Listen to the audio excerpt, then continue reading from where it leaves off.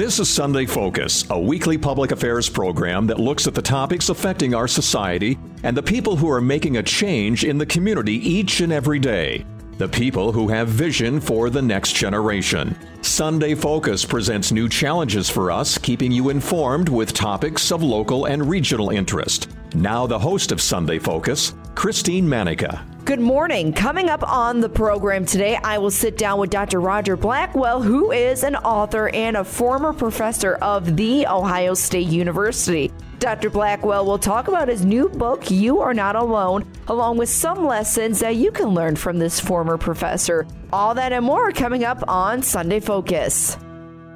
With so many myths about the COVID-19 vaccine, it's important to know the facts. Every COVID-19 vaccine goes through rigorous testing to show that it's safe and effective for patients. Similar to the flu shot, the most common side effects of the COVID-19 vaccines are injection site pain, soreness, and swelling. These side effects show that a vaccine is working and your body is building an immune response. Get vaccinated to protect yourself, your family, and your community. Learn more about the COVID-19 vaccines at sanfordhealth.org. Welcome back to Sunday Focus. I am joined by Dr. Roger Blackwell. Now, he is an author, and his newest book is titled You Are Not Alone. A couple other interesting facts about him. He studied at Northwest Missouri State and the University of Missouri. Then he received his Ph.D. from Northwestern University before becoming a professor at The Ohio State University in the Fisher College of Business and the College of Medicine. Now, his over 65,000 students over 40 years at The Ohio State is believed to be more than any other U.S. professor. And he taught courses such as marketing and consumer behavior, along with Black business studies and quantitative research. Dr. Blackwell, thank you so much for joining us this morning. Thank you. I'm glad to be with you. You know, you sound like such an accomplished person, and you really are. And you even have a very interesting life story. So before we start talking about your works and your book, let's start at the very beginning. Tell us about yourself. Well, I grew up in the Ozarks of Missouri and on a farm.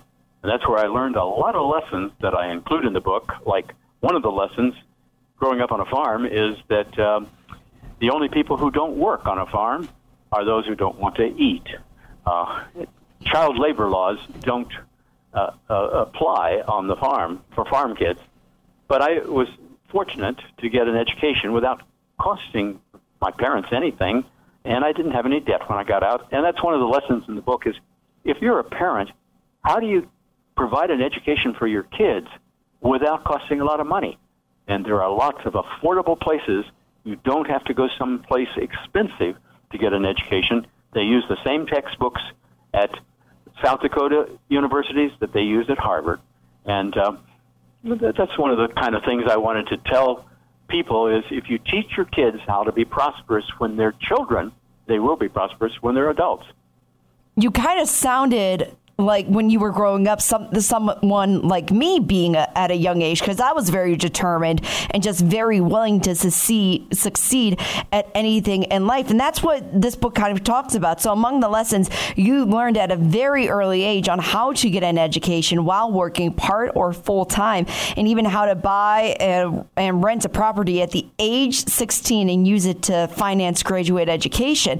So besides all that included in your new book, what else is in there? What other lessons can people learn from You Are Not Alone? Well, there are 10 rules. I call them Roger's rules. And they're on my website, so people don't have to buy the book to learn those rules. But in the book, you see how I developed them. For example, frugality is one of them. Save for a rainy day, because there will always be rainy days, whether we call it a pandemic or whether it happens for other reasons. And so one of the things that I learned is that God goes with you if you get to know God. And not everybody does. And I explain how I evolved from atheist to Christian in a process that is kind of out of the ordinary in that I studied Bayesian statistics and the probability that the earth was created by God or a creator rather than creating itself. And that was when I was a graduate student at Northwestern. And I was very fortunate that when I got from Northwestern, I went to Ohio State, where I stayed for 40 years, taught 1,000 students per quarter in quite a few years. And that's how I got 65,000 students. I was also involved in a lot of other business things outside the university, and that led to some serious issues in the future. Not everybody spends 40 years teaching all over the world, 39 countries, 6 continents in my case, and accumulating a lot of financial success, and then goes to prison. And that's what I talk about in the book. How did that happen? And then I also give the 10 rules, Rogers Rules, that I learned over the years that I think will be helpful to people, including people who have kids. And I don't suggest that my rules should be other people's, but I suggest that everybody develop the kinds of behavioral norms that they expect for their family. And that's what Rogers Rules are, which are in the book. Even before you created Rogers Rules and just your success, something happened around your birth that proved to be a miracle and kind of, I think I'm right in saying this, kind of led the way for the rest of your life and how determined you are. Well, that's right. I called the first chapter Miracle Child because that's what my mother always called me, because I was born dead, what's called a stillborn baby. My parents had no money. My dad was making $40 a month, and somehow he had managed to take $20 aside to pay for my birth at home. Except the problem is I didn't come out, and the doctor used forceps and pulled. My dad later said my face was all cut up with the forceps and so forth, and my dad has told this story many times. The doctor threw the forceps on the floor and said, if we don't get this woman to the hospital, she'll die. And so they went to the only hospital in the county, 20 miles away, and did a C-section and took me out, and I was stillborn. And they set me up on a shelf, dead, with no oxygen for 45 minutes. This little tiny hospital in the Ozarks of Missouri. And after 45 minutes, my dad and my grandmother, who were in the operating room, thought they saw a movement. My dad picked me up, and my grandmother started caressing my back, kind of primitive CPR, I guess, and I took a breath. And then the doctor later, after I was starting breathing again, he told my dad, that was a mistake. You'll be so brain damaged, you should have never done that.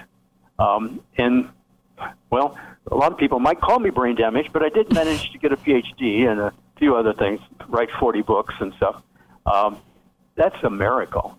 I believe there was someone in that, besides the doctor and my grandmother and father, in that operating room. And I capitalize someone. The S is capital because I believe God had a plan for me that I certainly didn't know about. And it took me a lot of years before I really figured out what he wanted me to do. I intended to be a dentist, and I ended up being a professor instead because you had to actually carve out something from a bar of soap. And the admissions director from the dental school told me to do that. Well, I didn't have anything but a pile of soap chips. And she said, maybe you should choose a profession that uses your cognitive skills better than physical dexterity. And I believe God had a plan for me. He doesn't always show us that plan. We have to kind of discover it as we go. And if we don't say yes to God along the way, we never discover that plan. And that's one of my Rogers Rules, is successful people are derived from finding out what God wants you to do and then doing it. And I explain how that happened in my life and encourage other people to think about that in their own life. I got to say, not only does your story inspire me and stood out to me, but also being a very, very successful professor at The Ohio State University. I have to confess, my family loves Ohio.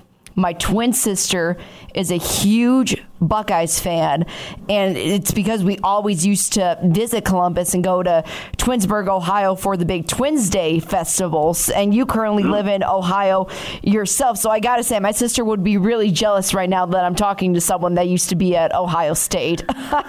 Well, you'll have to get a copy of the book for her because it talks about Ohio State a lot in there, and Ohio State didn't win the championship this year. I know. Came close to it. It was pretty close, closest that I've seen them do in a few years, actually. If you are just joining us, Dr. Roger Blackwell, he is the author of the new book, You Are Not Alone, and that's what we are talking about. So, like you said, you've had a lot of success in your life, and you did write, before You Are Not Alone, 39 books were about business and economics, and you also hinted at something that happened in your life that didn't go as planned. I believe you said you had a stint in prison. Can you tell us more about that? Well, yes. One of the things that I did because of some of the successful books, my textbook on consumer behavior, in which I was just a contributor, there were three of us who wrote the first textbook in consumer behavior, which is in about a dozen languages and used all over the world. And because of that, companies asked me to be on their board of directors, which I did, 14 public boards, actually. And one of those was a healthy foods company called Worthington Foods. And in 1999, .com stocks were soaring, but traditional firms like Worthington Foods were not. Now, Kellogg wanted to buy our firm, and in 1999, firms like ours, the stock price dropped, and thousands of people bought the stock because of that. But they were people mainly who already knew about Worthington Foods, and because it paid a good dividend, it had been in business a long time. One of the people who bought it was someone who worked for me, and she and her husband bought stock at the same time we were talking to Kellogg. Now, I didn't tell them anything about it, and she didn't have any information for me that we were going to sell it or anything, but like 6,000 other people, she bought stock. They'd been buying it for 5 years, but the prosecutor argued, well, to the jury, don't you think that if you worked for him, he would have told you? There was no evidence that I did because I didn't tell her. But nevertheless, she went to prison for 27 months, her husband 24 months, and I went to prison for 72 months. And that was a different experience. 1 year, I was living in a very nice home in a wonderful king-size bed, and the next year, I was sleeping on a steel plate with a little cotton pad on it that they call a mattress. And prison food is not what I was used to, nor was the job that I had the same exactly. Because I'm a teacher. That's what I am. 90 times out of 100, you don't get to be a teacher. And I was very, like I said, probably more students than any other college professor. But here's the thing that caused me to be a teacher. Now, when you go to prison, you have to work. Mm-hmm. Some people probably think, oh, they just sit around and read or something, watch TV. No, they don't. Every prisoner in a federal prison has a job. And normally, I would have been assigned to AM food service, which means you get up at 4:30 in the morning and cook and scrub and all that sort of thing. Not exactly what a professor wants to do. But I was in a Bible study from 7 to 8 every morning, on Tuesday mornings. And when I went to prison, on the second day I was in prison, I got a note from the literacy director. And she ordered me to report to the education building, which I did. And she said, "Inmate Blackwell, some of the people tell me you write books." And I said, "Yeah, it's true." She said, "Well, we have trouble finding somebody to teach grammar to our GED students. Do you think you could do that?" I said, I've taught a lot of things, but I've never taught grammar. But, yeah, I think I could. She said, "Okay, be here at 7:30 the next day, and I'll watch you." She watched me, hired me, and so I spent my 5.5 years in prison, my whole sentence, teaching other inmates, GED students, how to pass their GED. And I also taught another course on how to get a job when you get out. So it was very rewarding of what happened. in prison, even though it's not what I would have chosen. And I think that's in today's times, a lot of people are concerned about what's going to happen to the future of the country, what's going to happen with the pandemic to their job, all these sorts of things. Well, I went from things being pretty good, actually, to things being pretty bad, actually, but I didn't go alone. And that's where the title of the book comes from. You're not alone. And that's what I believe people can learn from that. How do you survive the isolation that a lot of people are experiencing? And basically, you don't have to do it by yourself. But if you don't know about God and how he can be involved in your life, then you probably will be alone. And that's the message of the book, is you don't have to be alone. God will go with you into any kind of situations. And I don't know what's going to happen to our country. I don't know what's going to happen to our jobs and so forth. But I know I won't be going through that alone. Would you say that your faith really played a strong part during that time in prison? Absolutely, yes. And I got to my faith kind of different than some people do, but the faith, you could convince me that the sun is going to rise in the east, in the west, instead of the east, easier than you can convince me there's no God. And in the book I explain how statistically I came to that faith while I was a graduate student at Northwestern. I taught in the prison for 6 years, and while I was an inmate, and then after I got out, I continued to go to prisons, and mostly state prisons now, but up until the pandemic, because really nobody can go to prison as a visitor.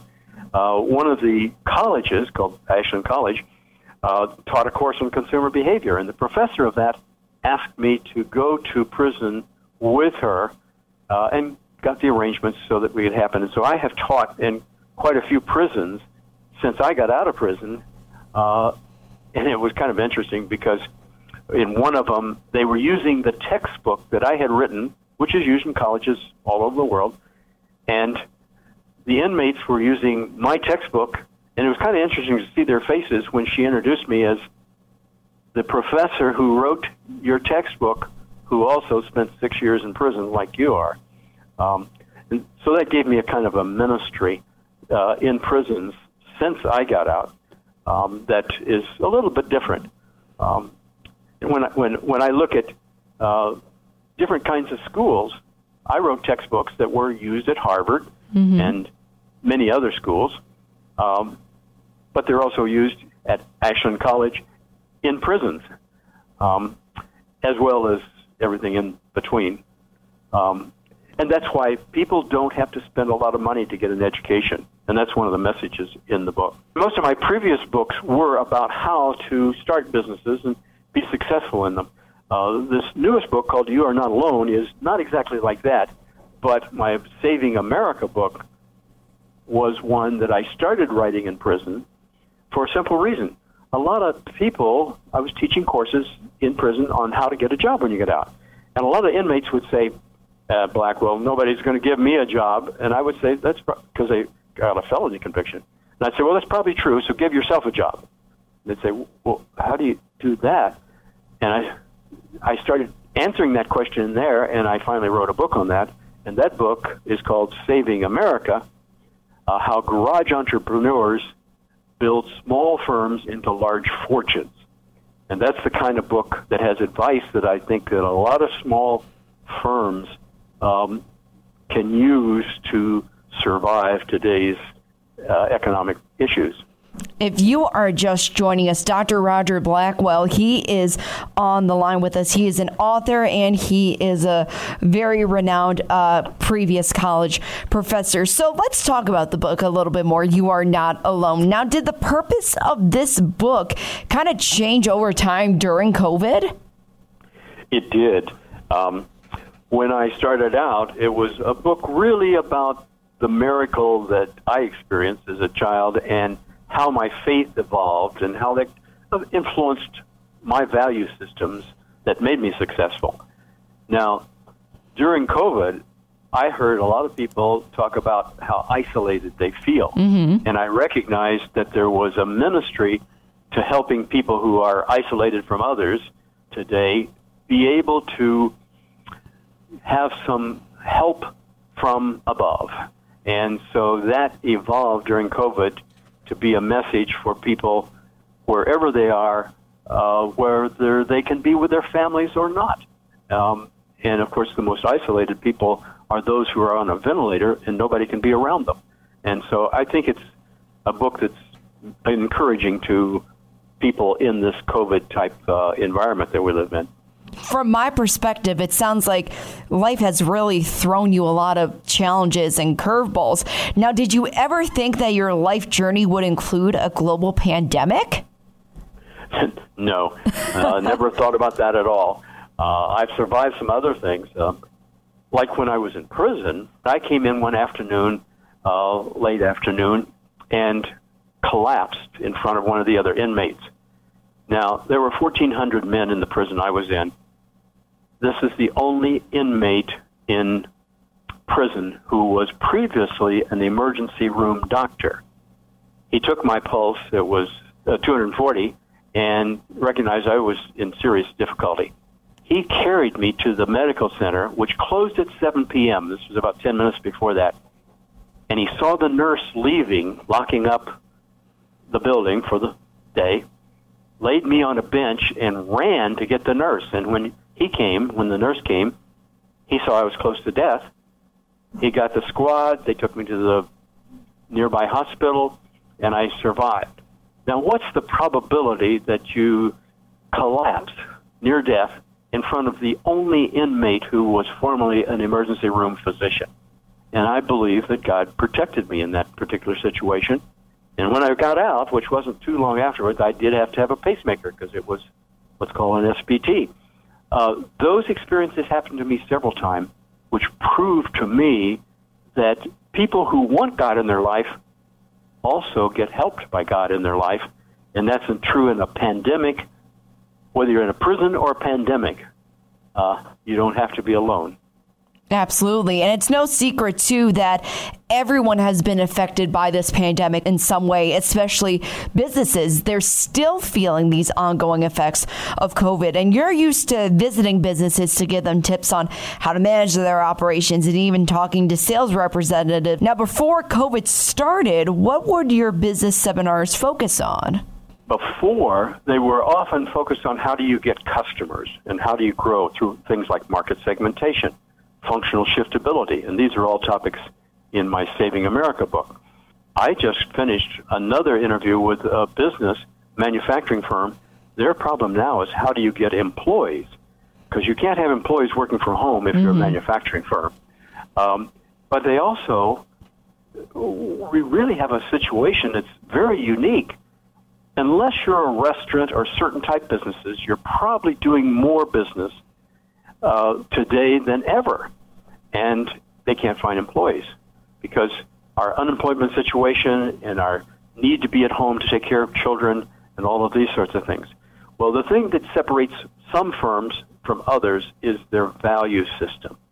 And that's one of the things I teach today is firms on how do you create a culture that makes employees willing to work the third shift, which can solve problems for the firm that needs them, but it can also solve problems for families that have childcare as an issue during the daytime, so there can be somebody home. Well, there are ways, and that's basically part of my Rogers Rules, which are on the in the book, but they're also on my website, which is rogerblackwellbusiness.com, and that's where I try to give advice to firms that want to grow and firms that don't know how to attack it. For example, I talk about how do you start a little firm and kill the giants. That's what a guy by the name of Sam Walton from Missouri did. He just started a little firm, and you might say, well, where did he get the money to start the world's largest corporation? The answer is from saving from their weekly salary at JCPenney. Sam Walton and his wife Helen, after age 45, started one little store in Rogers, Arkansas, with 7 employees and became the world's largest. And that's why I call it How Garage Entrepreneurs Grow Small Firms to Large Fortunes. And basically, I show that for people who were adopted, like Dave Thomas, the founder of Wendy's, and Steve Jobs and other people. And basically, I believe that the examples that are all around us, if we read, but if you don't read a lot, you should not expect to be prosperous. One of the best presidents we've had, I believe, was Truman. In terms of historic decisions, he made more decisions than anybody, historic decisions, than since Lincoln. And he said, all readers are not leaders, but all leaders are readers. Do not expect to be a leader in any area of life unless you read. And reading things in magazines and papers, that's good, but books give you a conceptual model to figure out how life really works. And that's what the last two books I've written, You Are Not Alone, and the book Saving America, just before that, is really about how to survive and prosper even in difficult times. So would you say, that leads me to my next point, would you say that your book, You Are Not Alone, can help these small businesses and even larger companies through these challenging situations? Absolutely. I think that anybody who looks at the Rogers Rule, which is kind of the conclusions of the book, will find ways to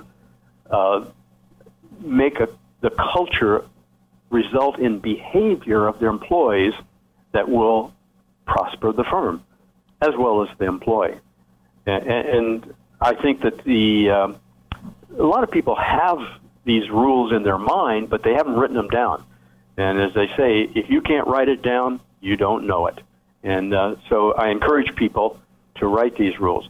Now, in the Saving America book, and both of these are on my website, but in the Saving America, I tell them some specifics. For example, it's market segmentation.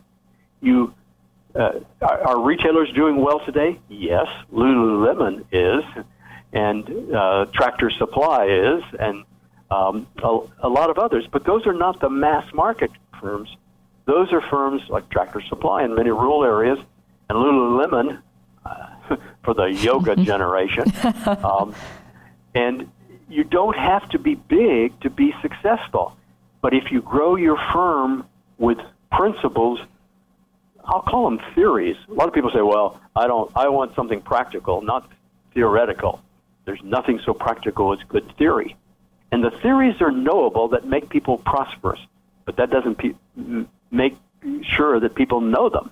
And so that's what my books are all about, is helping them to know the things that make people prosperous. And I illustrate that with examples, of course. Dr. Roger Blackwell, he is on the phone line with us talking about his life journey and also his new book, You Are Not Alone. Now, Dr. Blackwell, if anyone does wish to purchase a copy of your book or your many other works, where can they do so? Well, there used to be bookstores, but there's not many of those left anymore. And the best way is to go to either my website, which describes them in more detail, or simply go to Amazon. And if you go to my website, RogerBlackwellBusiness.com, it links you to Amazon for fulfillment. So you can start with my website to see a description of the various books that I've written, and You Are Not Alone is prominently displayed there.